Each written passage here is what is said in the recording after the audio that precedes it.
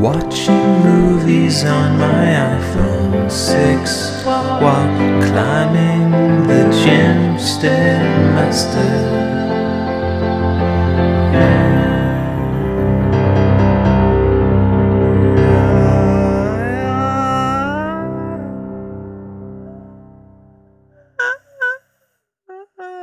We're back with another episode of my movie review podcast. This is episode 34 on the 9th day of May, Saturday. That's when this is coming out live. Thanks for listening. Thanks for downloading. Today, Nightcrawler. This is Mike Francesa on WFA. He said, I never saw that movie, Nightcrawler. Was that any good? Nightcrawler.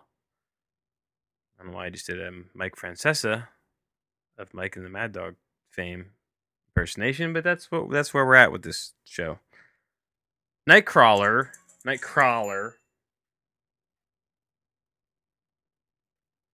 I just got a text from the cleaning ladies who are actually cleaning hipsters. Not going to bore you with details from that.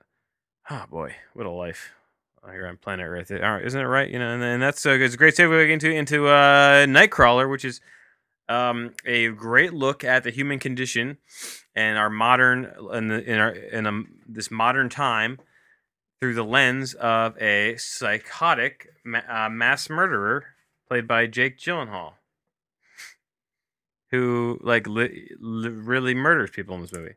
His name and his character's name is Lou. On top of it all, which is a good name for a serial killer, if you ask me. It implies that he's going to go on to become he's going to serial kill. Serial kill. That doesn't use it as kind of an active verb much, is it? But in the present tense, but I guess you could. To serial kill. Would that be hyphenated? I don't know. Let's play a clip. This is when Jake Gyllenhaal's character, who starts off this movie super creepy, becomes basically over the top creepy villain. This I think this little monologue, he's speaking to Renee Russo's character. More on her in a bit. His character Lou Bloom. He's this is when he condenses all of his evilness into basically saying like, fuck you all, this is going all in on the evil. And just check it out and we'll talk more about this movie, which is sort of a hot mess, but it's also sort of really fun. The name of my company is Video Production News, a professional news gathering service. That's how it should be read and that's how it should be said. I also want to go to the next rung and meet your team, and the station manager and the director and the anchors, and start developing my own personal relationships. I'd like to start meeting them this morning. You'll take me around, you'll introduce me as the owner and president of Video Production News, and remind them of some of my many other stories. I'm not done. I also want to stop our discussion over prices. This will save time. So when I say that a particular number is my lowest price, that's my lowest price. And you can be assured that I arrived at whatever that number is very carefully. Now, when I say that I want these things, I mean that I want them, and I don't want to have to ask again. Okay, there you have it. Nightcrawler, a clip.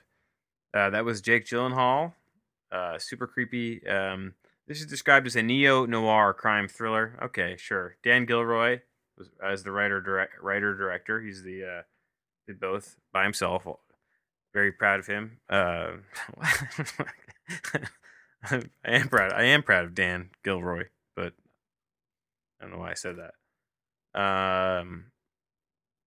So basically, there's this, I guess, would you call it a cottage industry of people who go around and independently try and scoop mainstream media and then sell said scooped video content to mainstream media. And it doesn't shock me at all that this happens. I guess that there's a movie made about this. I keep wanting to say cottage industry, but I don't know if you would call it that. Seems a little too untoward, right? Did I just say that? Did I use that right? Big words, baby. Come on. All right. This movie starts off pretty good, and you're into it, and it becomes a cartoonish version of itself at some point, and that's not necessarily a bad thing. But I think overall, for the sake of what the path this movie you thought you were going to go on, and then that it kind of ends up as kitschy kind of like, you know, he becomes such a menacing version of, you know, Breaking Bad. Not to this degree, because I love Breaking Bad, but if Breaking Bad had issues, it had similar issues that this movie has. And the Rene Russo character is uh she does not do feminists any service by any means, and like there's this whole you know, he starts they start having a relationship, but it's almost not shown at all, and I kind of like that, but then the implications of like their relationship, it just it gets weird. It feels kind of icky, and yeah, the Nightcrawler is 95% on Rotten Tomatoes. I normally try not to talk about other critics, and other reviews, and especially not the Rotten Tomatoes score. Although I feel like there's another one coming up on this in the future that I wanted to bring that up as well. And sometimes it's worth noting, because especially when I feel like it's like so far off. I gave this movie a 6.872, and it's got a 95% rating on the in Rotten Tomatoes. They've got nominated for a lot of awards as well. I didn't realize that. I'm looking at the Wikipedia page. Got won a lot of awards too. And nominated Golden Globes, and got all sorts of critic awards, and yeah, it's fine. It's a solid like B movie, I would say. And not that it's a B movie, as if I instead of using a dumb point scale, if I tried to put a letter grade on it, I think like B- or something like that. Tomorrow, we're going to look at one of the best movies of 2014, Whiplash. Stay tuned for that.